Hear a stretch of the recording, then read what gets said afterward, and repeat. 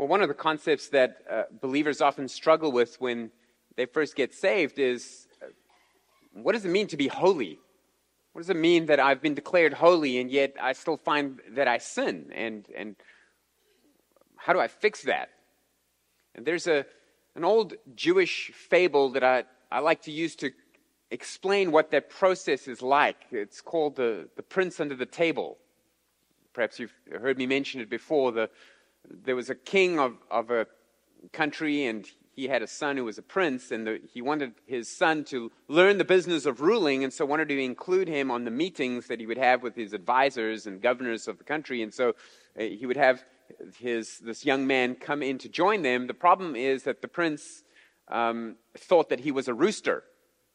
The prince thought that he himself was a rooster. And so he was not exactly the type of person you wanted to put in front of the public, but the king felt it was time that he learned to behave like a prince, and so he invited him in. So they called him in from outside where he was out in the garden, naked, pecking around looking for worms, and they brought him in, and he refused to sit on a chair because roosters don't do that, so he went under the table. And this was, of course, very embarrassing to the king and very distressing to all of the king's counselors. And so they asked wise men in the nation to come and see if they could do something about it. And one at a time, the wise men would try to explain to this prince that he's not a rooster, that he is a human being, that he's a prince, and so he needs to act like one. But that didn't work because he would just kind of peck at them and scamper away. And this went over and on and on and on, and over and over and over. These people came trying to explain to him that he's not a rooster, but he just didn't believe them. Until one day, a wise old man said he was going to try something a little different. So he came into the meeting with the king and his counselors and the prince, and this man went under the table with the prince and sat there and was also pecking around and scratching and acting like a rooster, and explained to the prince, I too am a rooster, and I can tell that you are a rooster, and that's okay. And the king wasn't sure where this was heading, but the next time there was a meeting, the young man was called in again and went under the table, and the old man came in and sat under the table with him as well, and this time he had a pair of trousers with him. And he said, look, you're definitely a rooster, as am I. We can all tell that you're a rooster. But there's no reason why a rooster can't wear a pair of pants, right? And so the prince agreed and put on the trousers. And the next time there was a meeting, the same thing happened, and this time the old man climbed under the table and had with him a shirt and said, look, we all know that you're a rooster, but there's nothing to say that a rooster can't wear a shirt with his pants. And the prince agreed. And this went on with socks and shoes and a belt and a jacket and a tie, and eventually he was combing his hair and shaving, and this just kept on going until one day the old man said to him, look, we all know that you're a rooster, but there's nothing to say that a rooster can't behave like a prince. Why don't you come and sit at the table and add your wisdom to the ruling of the kingdom? And slowly over the years, the prince grew into his position and became what he was. He was able to rule. Every once in a while, he would go peck for worms, but then remind himself that he was now a prince and he needed to behave like one. And in the same way, there is a doctrine in Scripture that teaches that you are declared a certain position in Christ, and yet you still act like a rooster. I mean, it's kind of what it says. So turn in your Bibles to 1 Peter chapter 1, and we'll see how close I got. Now, last week we saw how after meeting Peter at the front door, he doesn't even make any small talk or offer you hors d'oeuvres if he invites you over for dinner. He meets you at the front door with a piece of steak that he stuffs in your mouth and says, chew first, eat later, we'll chat later, right? And that's what his greeting is like. Right in the very first opening verses of him just introducing himself and greeting us at the door of his epistle, he's already introduced some of the meatiest, toughest doctrines in all of the Bible, especially election is one of the things. Foreknowledge. We've spoken about predestination and all those difficult concepts that Christians over the ages have been wrestling with and trying to understand. And Peter just throws that out in the, hey, how you doing part of the message. But there's a reason for that. Remember that we saw in our introductory message that Peter is writing this to a group of Gentile Christians, so non-Jewish Christians, that have been expelled from where they were living under the persecution of the emperor. And so now they're living scattered abroad. They are exiles from their home country, but they're also, in a sense, spiritual exiles too. They're metaphorical exiles, as we all are. And so Peter will keep that theme going, that we're all foreigners, we're all strangers and aliens in this world because we are away from our true home, which is in heaven. And they are under persecution. They have lost things, their homes, they've lost their homeland. And so he wants to give them hope that even though they may suffer even more in the coming years, that they know that God has not forgotten them, that they have been chosen by God, that he already knew that they would be saved, that he already knew the trials that they would go through, and that he would be with them in that, and that they ought not to feel that their difficulty they're going through is a sign that God is displeased with them or that he has abandoned them. And that's why even in his introduction, even in his greeting, he's giving us this hope, because the best anesthetic for the pain of suffering is hope that it will one day be over. And so this is what Peter is talking about. So let's read again 1 Peter chapter 1, just the first couple of verses.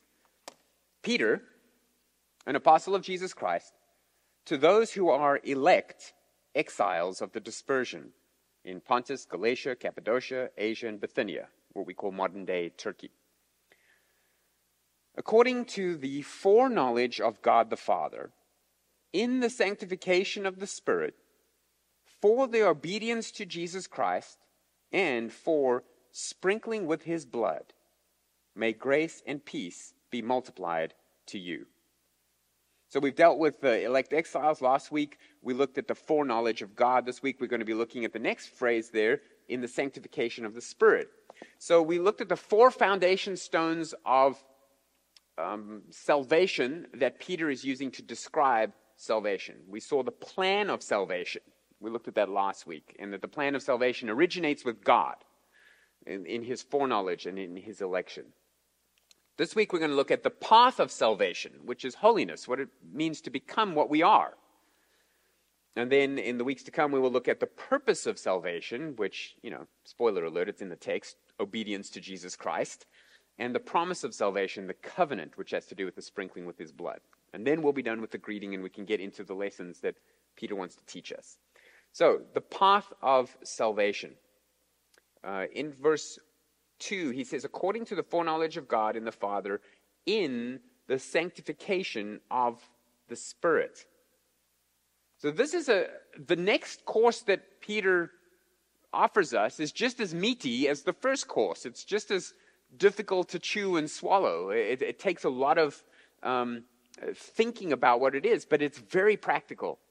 I don't want to say unlike, but more than foreknowledge and election, which tends to be, let's face it, quite a theoretical, theological, philosophical discussion about how God knew who he was going to choose before they were born and how that all works together. That's more of a theoretical discussion.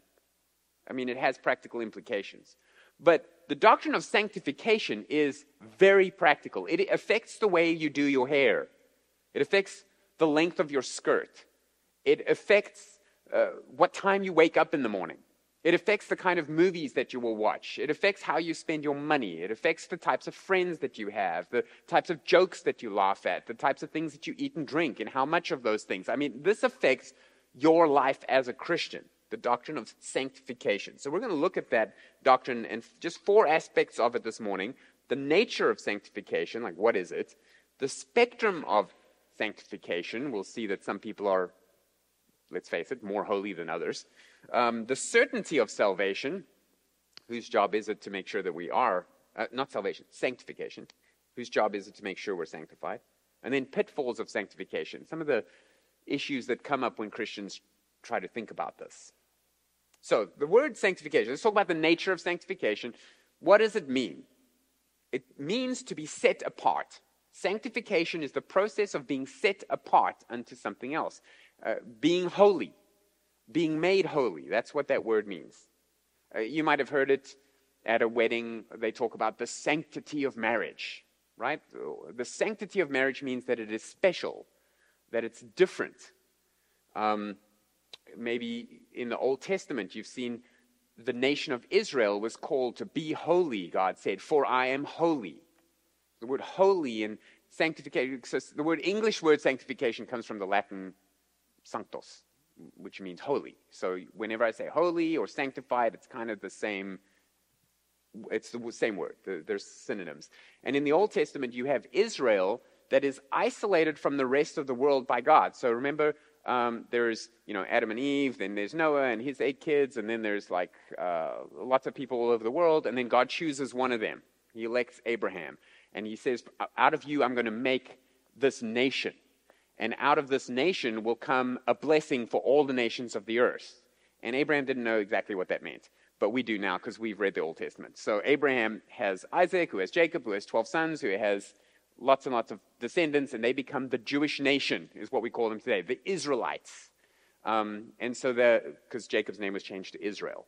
That's why his descendants are called Israelites, right? So Jacob's descendants, Abraham's descendants, this group of people, when Moses comes along, those people, Joseph and his dream coat, they go to Egypt, and then his brothers come into Egypt, and then they stay there, and then they multiply, and then there's a new Pharaoh, and he makes them slaves, and then one of them, runs away. He becomes the queen's son. That's Moses. He runs away. He comes back 40 years later, and he leads them through the Dead Sea. Okay, you with me? Okay, all of that happened. So this group of people became slaves in Egypt. They come back into the promised land that was promised to Abraham. That's what we're doing in the book of Joshua and Judges and that. Okay, where was I going with this? Oh, yeah, Moses.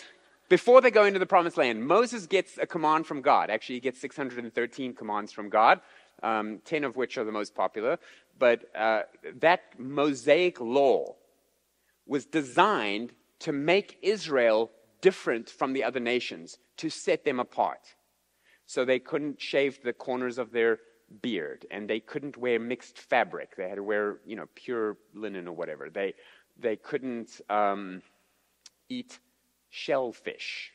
They could only eat fish that had scales on them, so they couldn't eat shark. Not that they would, but you know what I'm saying. So there were certain foods that they couldn't eat. They couldn't eat pork, and they had to worship in a certain way, and they had to offer a certain type of incense, and they had to have a high priest, and you had to dress a certain way. And they were just weird people compared to everyone around them, in a good way. They were different. They were special. They were set apart. They were holy. And the whole point of them being different from the other nations is so that God could bless them and everyone would know that there was something different about this group of people that was obeying God. So that concept of sanctification, setting them aside, they had certain pots and pans that were sanctified, that were holy. They had certain days that were holy. They had certain clothes that were holy. And it was just kept teaching them this concept of there's certain things that are special and set aside. Now you get into the New Testament, and there's no longer a nation like that. And we're going to get into that with 1 Peter. Once you Gentiles were not a nation, but now you are. You were a royal priesthood. In fact, Leviticus 11:44 calls Israel that. Consecrate yourselves, therefore, and be holy, for I am holy. For I am Yahweh, who brought you up out of the land of Egypt to be your God. You shall therefore be holy, for I am holy. So in Leviticus 11, the nation was told to be holy. And in Exodus 19, verse 6, it says, you shall be to me a kingdom of priests, a holy nation. The whole nation was to be set aside for God's purposes. They were set aside in language and diet and culture and country and ceremonies. In the New Testament, that national identity is changed. And we all become spiritual Israelites, irrespective of what country you were born in. But we are also still holy. Not in the same way as they were under the law of Moses. And so maybe if you're talking to somebody, they say, you Christians, you just pick and choose which part of the Bible you want to obey. I've seen you eat that ham sandwich before. You don't obey the Old Testament. You just obey the laws you like. And you know in your heart that that's true. Because, I can see, you're wearing polyester, some of you. That's a mixed fabric. So you're like, well, why is that okay? Why do I not have to stone my kids when they're disobedient like we did in the Old Testament? It's not always a bad idea, but it's illegal right now. So which laws do we keep and which don't we? So it's this understanding that Israel had those laws to keep them separate. We're no longer under those laws at all. We don't have the civil laws that make us a nation called Israel. But that doesn't mean that we're just like, woohoo, we're free to do whatever we want now. No, we're under a new law. We're not under the Mosaic covenant, the covenant of Moses on Sinai. We're under the new covenant, Jesus said. Remember when he did communion. This is the new covenant in my blood. So we are a new covenant with new laws. And some of them overlap. We're still not allowed to murder people, for example. But some of them are completely different. Now, 19th century commentator John Brown, he wrote this. The people of God, speaking of Christians, under the new dispensation are also separated from the rest of mankind, but their separation is of a spiritual kind, separated in their sentiments and affections, unquote.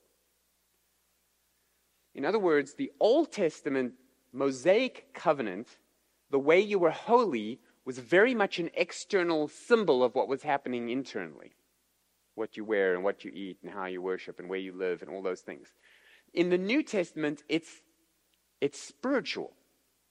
It's not like we all have to wear the same clothes and shave the same way and eat the same food, but we all have spiritual desires and priorities and attitudes that have been changed by the Holy Spirit that make us different from the rest of the world.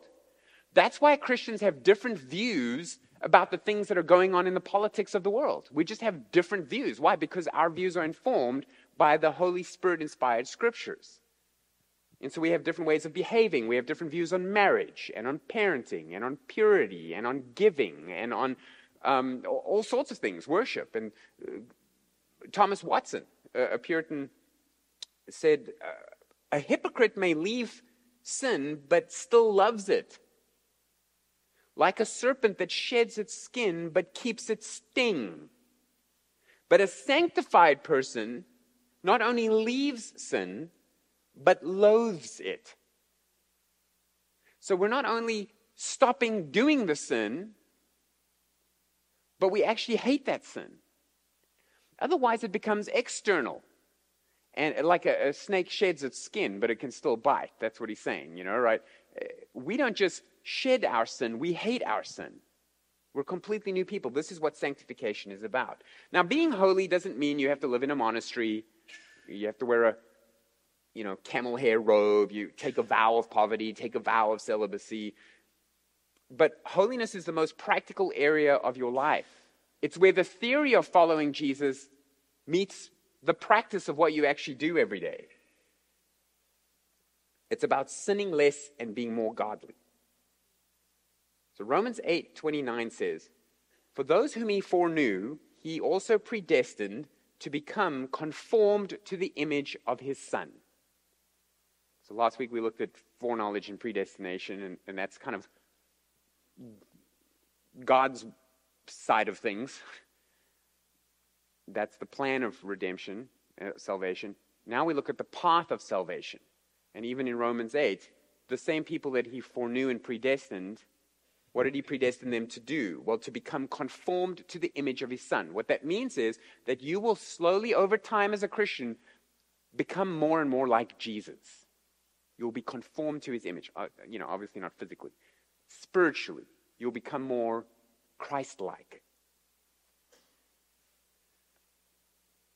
You know what it's like if new believers often, they have these radical conversions and they're like, oh my goodness, all the sin that I was in, I turned my back on it, and they get baptized and they're so excited. They're like, I hate my sin and the way I used to speak and the way I used to dress and the things that I loved and the things I used to do, I'm just disgusted by them and I love living in Christ. And then they wake up in the morning and they hit the snooze button 10 times, and then they cuss at their alarm and throw it at their cat, and then they speed to work, and then they get there and they steal money out of the till again, and then they're gossiping, and that night they go to Bible study and they hear about Christ and how wonderful he is and how they've been set free on their sins, and they think, oh my goodness, am I even saved? Has anyone yet? Don't raise your hand. Has anyone ever had that thought of like, I look around and other people seem to be just, they're nailing this Christianity thing. Me? I'm doing stuff that if people knew about, they would say, well, you're just not a Christian. And that can be confusing because sometimes it does mean that you're not a Christian. So what's the difference? There's Christians that are sinning and there's non-Christians that they're sinning. And in a country like ours where there's freedom of religion and you don't have to go to jail for being a Christian, most people just call themselves Christian. That's becoming less and less popular, but certainly our parents' generation grew up in a world where everybody everybody in town, especially in the South or in the Bible Belt, everybody calls himself a Christian. And some are acting like Christians and some aren't. But even the ones who are acting like Christians, the real Christians, even they sometimes feel like they're not acting like Christians.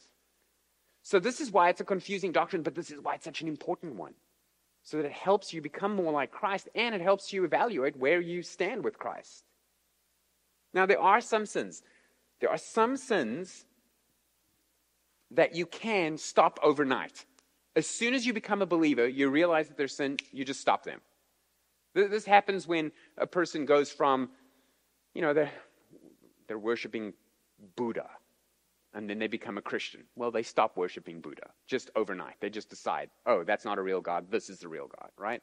Or, you're sleeping with your girlfriend, you guys live together, and then you find out, oh, no, that's not what God wants out of marriage, so we have to repent of that immediately. And you can just stop that. You're a bank robber by profession, and you steal, thousands of dollars a couple of times a week. You become a Christian, you repent of thievery. You don't keep robbing banks. You don't cut down on the amount of banks you rob. Last week I robbed 4. This week I only robbed 1. It's sanctification. No. There's some sins you just stop once you know they're wrong. But then there's other sins that, let's just face it, they don't come with an on-off switch. They're just hard to get rid of. Douglas Wilson says it's the difference between if you have mud on your hands and you wash it off versus if you have pine sap on your hands. You're going to have to wash that a lot before it's all completely off. And just when you think it's all off, you notice, why is that piece of paper still sticking to my finger? Oh, I must still have some pine sap on it, right? Sins like swearing and taking the Lord's name in vain. If you've been doing that 40 years of your life and you get saved and you hit your thumb with a hammer, or you get cut off in traffic, your habit is to cuss. Sins like gossip. You always catch up on the office news at the water cooler every day. Now you're saved and you're still doing that. Sins like lust. Wouldn't that be fun to just be able to say, I'm just going to stop lusting forever. Flip a switch. It just doesn't work that way, right? Coveting. If you've been jealous of your brother-in-law who makes more money than you for 10 years and you suddenly become a Christian, sometimes the Lord delivers you from that and you can just turn your back on it. But sometimes it's difficult. You're still coveting. You're still jealous or whatever it is. Fits of anger.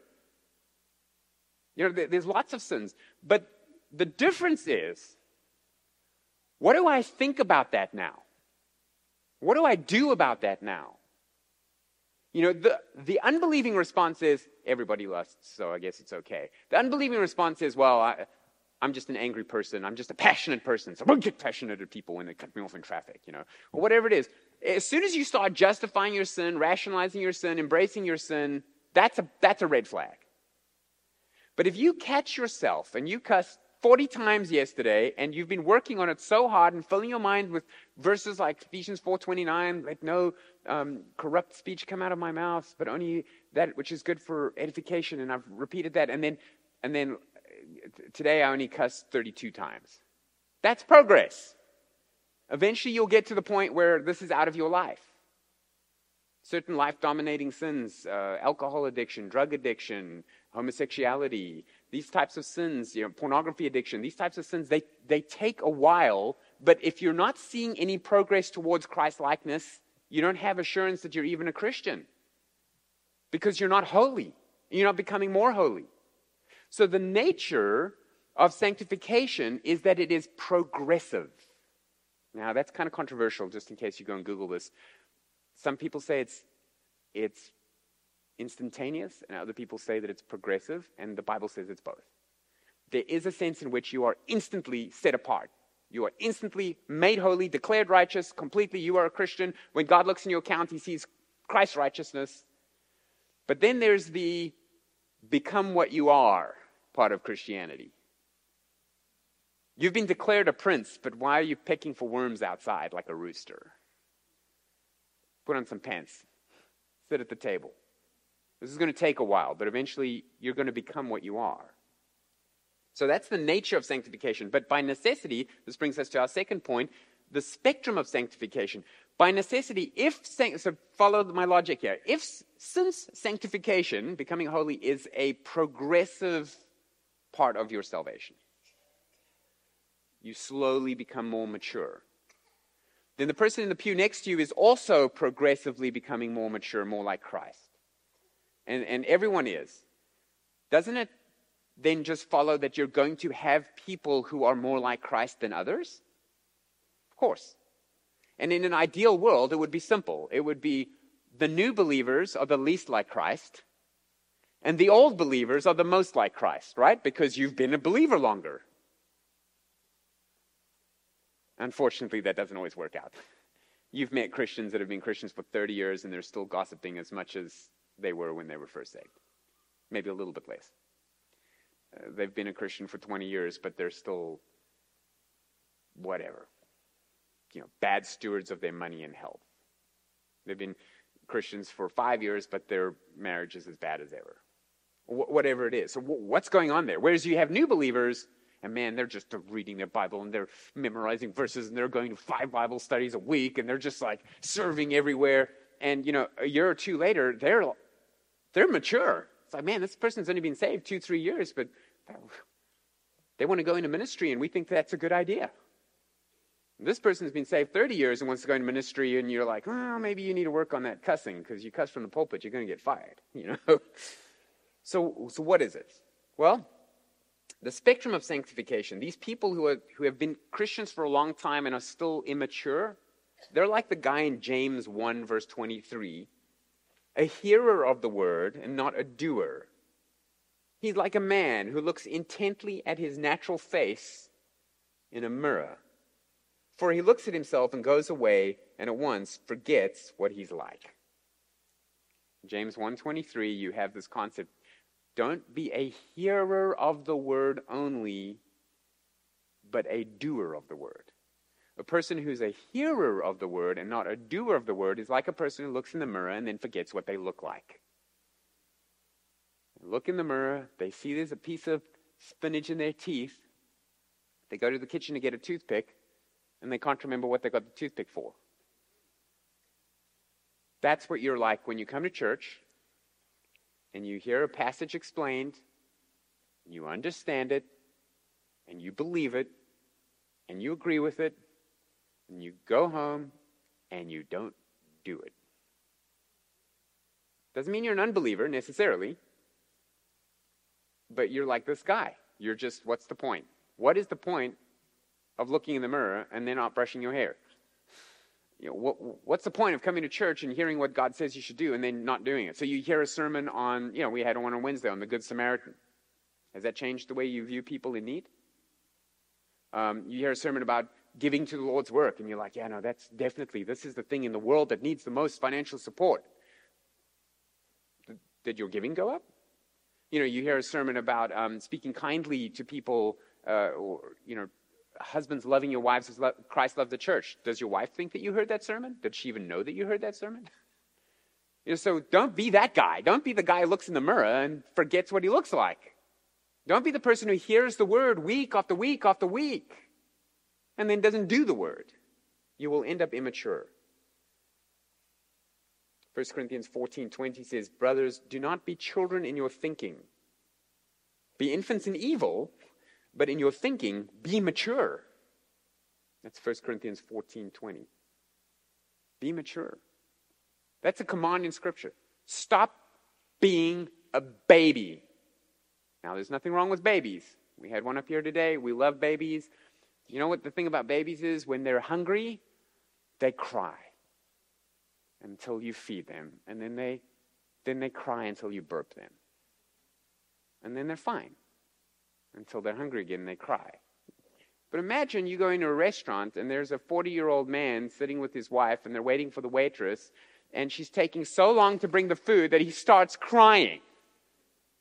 And so she shows up, I'm so sorry, here it is. And she starts feeding him, and he's like, that's fine. But then he starts crying again, and the waitress says, what? And says, I need a burp. And then she burps him, and he's like, okay.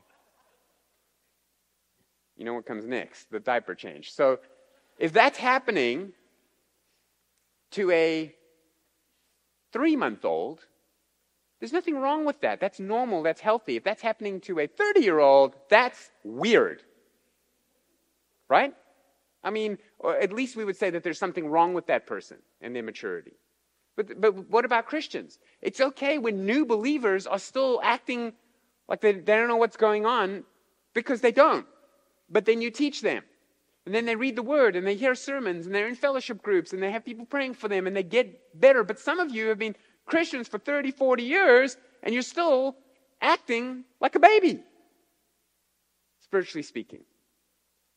1 Corinthians 14:20 says, be infants in evil. There are some things we can be bad at and not know about. You don't have to keep up with what's the latest, whatever's trending out there, because most of that stuff's trash. But you need to be mature in your thinking. So where do I get this idea that sanctification is on a spectrum and progressive? I'll give you a verse here. 2 Corinthians chapter 3, verse 18, Paul says, and we all, with unveiled face, beholding the glory of the Lord, are being transformed. So it's a present, active, continuous process. We are being transformed into the same image from one degree of glory to another. This comes from the Lord, who is the Spirit. So from one degree of glory to another degree of glory, we are becoming more and more like Christ. We are all being conformed to the same image spiritually. So eventually, we will all be equally perfect, like Christ in our glory. And you're like, well, when does that happen? That's a different doctrine, glorification, when you die. But in the meantime, we're all heading towards that. The bullseye is Christ. When you're an unbeliever, you're the dart that misses the board. When you're a new believer, you're the dart hitting on the edge of the board. But you're constantly moving towards the Christ-likeness, and we all are moving towards the Christ-likeness. That's why a healthy church will always have immature believers. Because a healthy church is evangelizing lost people. And lost people get saved, then they're immature believers, by definition. And then our job is to help disciple them and make them more and more mature. Now, if you have a church only of immature believers, that's a problem. That means they're not being fed the right food from the pulpit. And that happens, unfortunately, a lot. We have a whole church of people who are just immature because the pastor's not teaching them what he should from the Word. Or you have a church of believers who think that they're mature, but they're not evangelizing the lost, which is a form of immaturity. So if you ever go to visit a church, like let's say you're moving to another town and you're looking for a church and you go and you hear some people in the church gossiping, or you hear some person in the church cussing or whatever, don't be like, well, that's an unholy church. If it's a healthy church, you're going to have those people in it. Now, if it's the elders doing those things, it's a different story, right? But you're always going to have people that you think, wow, is that person even a believer? No, that's good that they're here. Okay. So that's the spectrum of sanctification. Let's look at the certainty of sanctification. It's true or false? Nobody's perfect. Oh, I know, you're so scared to answer, and that's good. I've trained you well. It's a trick question. Nobody's perfect? True and false? Well, Jesus is perfect, of course. Well, what about Christians? Are Christians perfect? Are there any perfect Christians? See, there's a type of theology called Wesleyan perfectionism that Charles Wesley's followers developed, where they believed that you could be instantaneously perfect, sanctified, not progressively, but instantaneously. So these are Christians who think that they're perfect. They are so much fun to have a conversation with, because you get them upset in the conversation, and then you say, oh, did you just lose your perfection the way you yelled at me like that? No, I'm kind of being facetious there, but so that's what Spurgeon would do. He said if you meet a Wesleyan perfectionist, you should stomp on his toes and see what he does. But the way they do that is they redefine sin. They say sin is not something that you do unintentionally. Sin can only be done willfully. In other words, if you have a lustful thought, that's not your fault. It popped into your head. It's not how the Bible defines sin. I mean, did Christ have to die for that or not? So it's the question of position versus practice. Is the prince under the table, or is he sitting at the table, right? Now, the certainty of sanctification comes down to this. You are right with God if you are a Christian. You have been declared righteous because of what Jesus did on the cross. There's nothing more you need to do. You've been forgiven. You've been adopted. You've been cleansed by Christ himself. So that's your position. And so you have a confidence that you can't lose your salvation based on how well you're performing today as a Christian, because your position is secure in Christ. So why then do we try to be more holy if our holiness is already certain in Christ? And the answer is because we love Christ and we want to respond. And this is what we have been set apart for. We'll get to that next week, for obedience. But the Bible has no problem putting both of these truths next to each other. Philippians 3:12, Paul says, not that I've already obtained this, or am already perfect, but I press on to make it my own, because Christ Jesus has made me his own. I press on toward the goal for the prize of the upward call of God in Christ Jesus. So Paul said, I'm not perfect. I'm working on it. I'm pressing on. In Romans 7:15, he said, and this is a verse we can all identify with, I do not understand my own actions, for I do not do what I want, but I do the very thing I hate. I'm a Christian and I want to do righteousness, and why do I keep falling into the sin? But the fact that you're having that turmoil is good. It's good that you're fighting it. As long as you're fighting the sin. My favorite kind of thought that helps me understand this is, I've told you about you get these people who, they have rats as pets. No offense if any of you are crazy people. But these people have rat, like you can buy a long-tailed white rat and keep it in a cage and feed it and look after it, and it comes out and they've got some personality apparently, and they stroke it and they run around and you can call it and you can train it. Then you get other people, normal people. And what they do is, when there's a rat in their house, they put out a trap. They put out some poison. They call the exterminator. And if you hear something scurrying in your ceiling, you have two options. You can feed it, or you can kill it. Now, and I'm just joking, if you have a pet rat, that's wonderful. Just don't ever invite me over. But now, what kind of person are you when it comes to sin? There's some people that they have pet sins. And they keep those sins at home where nobody else sees those sins, and they feed those sins, and they look after those sins, and those sins are really part of their life. They have an emotional attachment. That is a pet sin. And then you get people who, when they discover that there's that sin in their life, and it is there, the way they talk, whatever, the way whatever it is they're struggling with, their lust or whatever it is, but whenever they hear the scampering of that sin in their life, they set out a trap. They memorize a verse. They confess it to a friend. They do what it takes to get rid of it. Do they get rid of their phone? Do they get rid of their computer? Do they stop going to that place where the gossip is happening? Do they stop trolling whatever, Twitter and Facebook or whatever, so that they can gossip and slander? And are they fighting it, or are they feeding it? See, that's the difference between a believer and an unbeliever. Unbelievers feed their sin. Believers fight their sin. And you might not be able to tell the difference. You walk into someone's house and you see a rat. You don't know, are they trying to kill that rat, or is that their pet rat? In the same way, you see somebody sinning. You don't know, is that person feeding that sin? They're an unbeliever, or are they fighting that sin? And in a church, we need to be able to help one another fight our sins. And if you see someone with a pet sin, you need to explain to them that sin needs to go. And I'm going to help you get rid of it. So whose work is it to do this? 1 Peter 1:2, according to the foreknowledge of God the Father in the sanctification of the Spirit. So this is whose job it is. This is why we have the certainty of sanctification, because the Spirit in you is working on that. And this happens sometimes in ministry. Pastors who have friends who are pastors will talk about, hey, I need some advice of the situation that's going on in my church, or they're asking for advice. And one day I was talking to somebody else in ministry and, describing a situation, and the person said, is it possible that this person's not even a believer? I said, I don't know. I mean, they claim to be a believer. They act like a believer. But then this person I was speaking to said, if they had the Holy Spirit in them, wouldn't they have some progress in this area?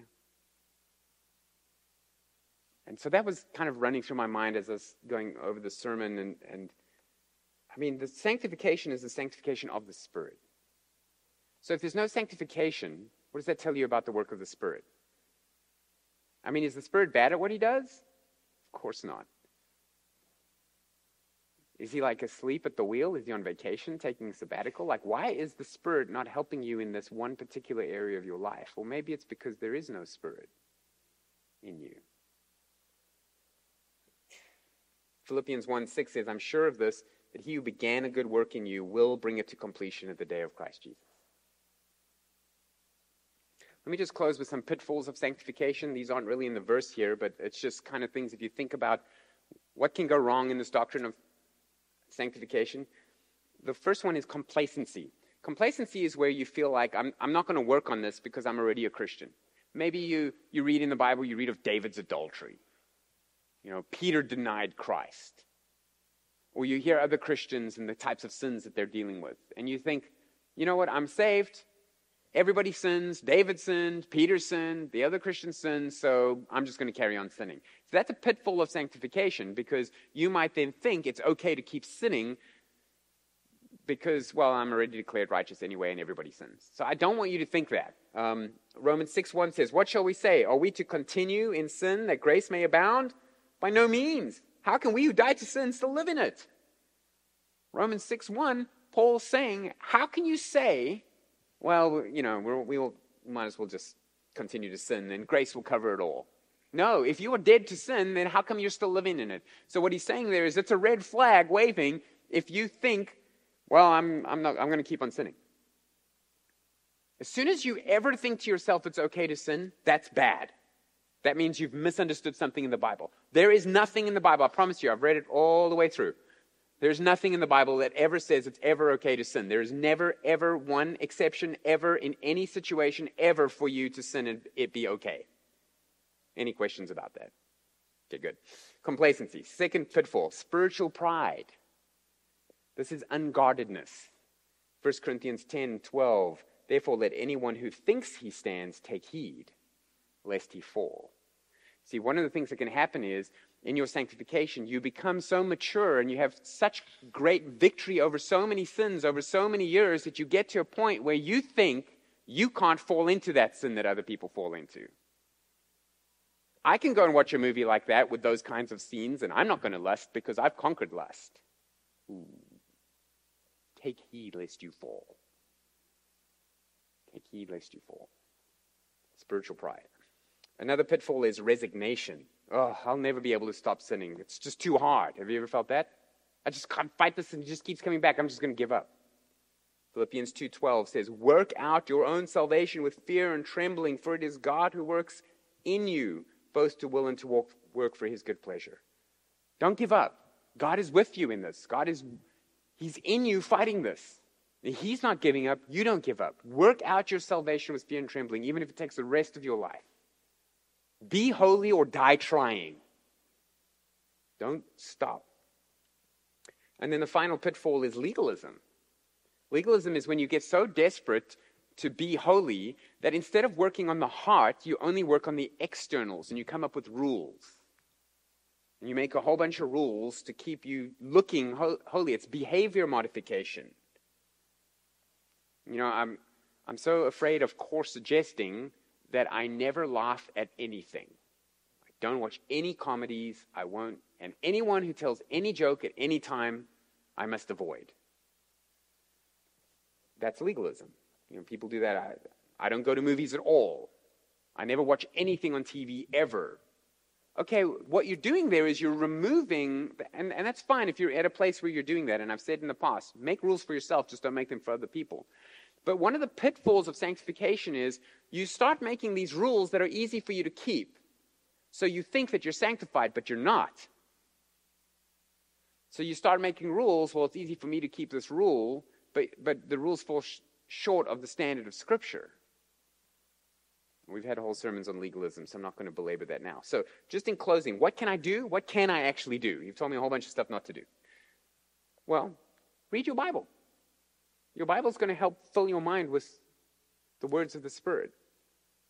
Make a commitment to always, every time you read the Bible, whether it's a proverb or a psalm or an epistle or a narrative, read the Bible until you see something you can apply in your life.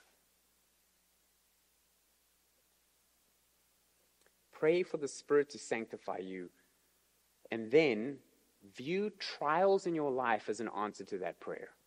That's something you can do. You want to be more like Jesus? Pray to the Spirit to make you more like Christ. And then when something bad happens to you, you view that as an answer to that prayer.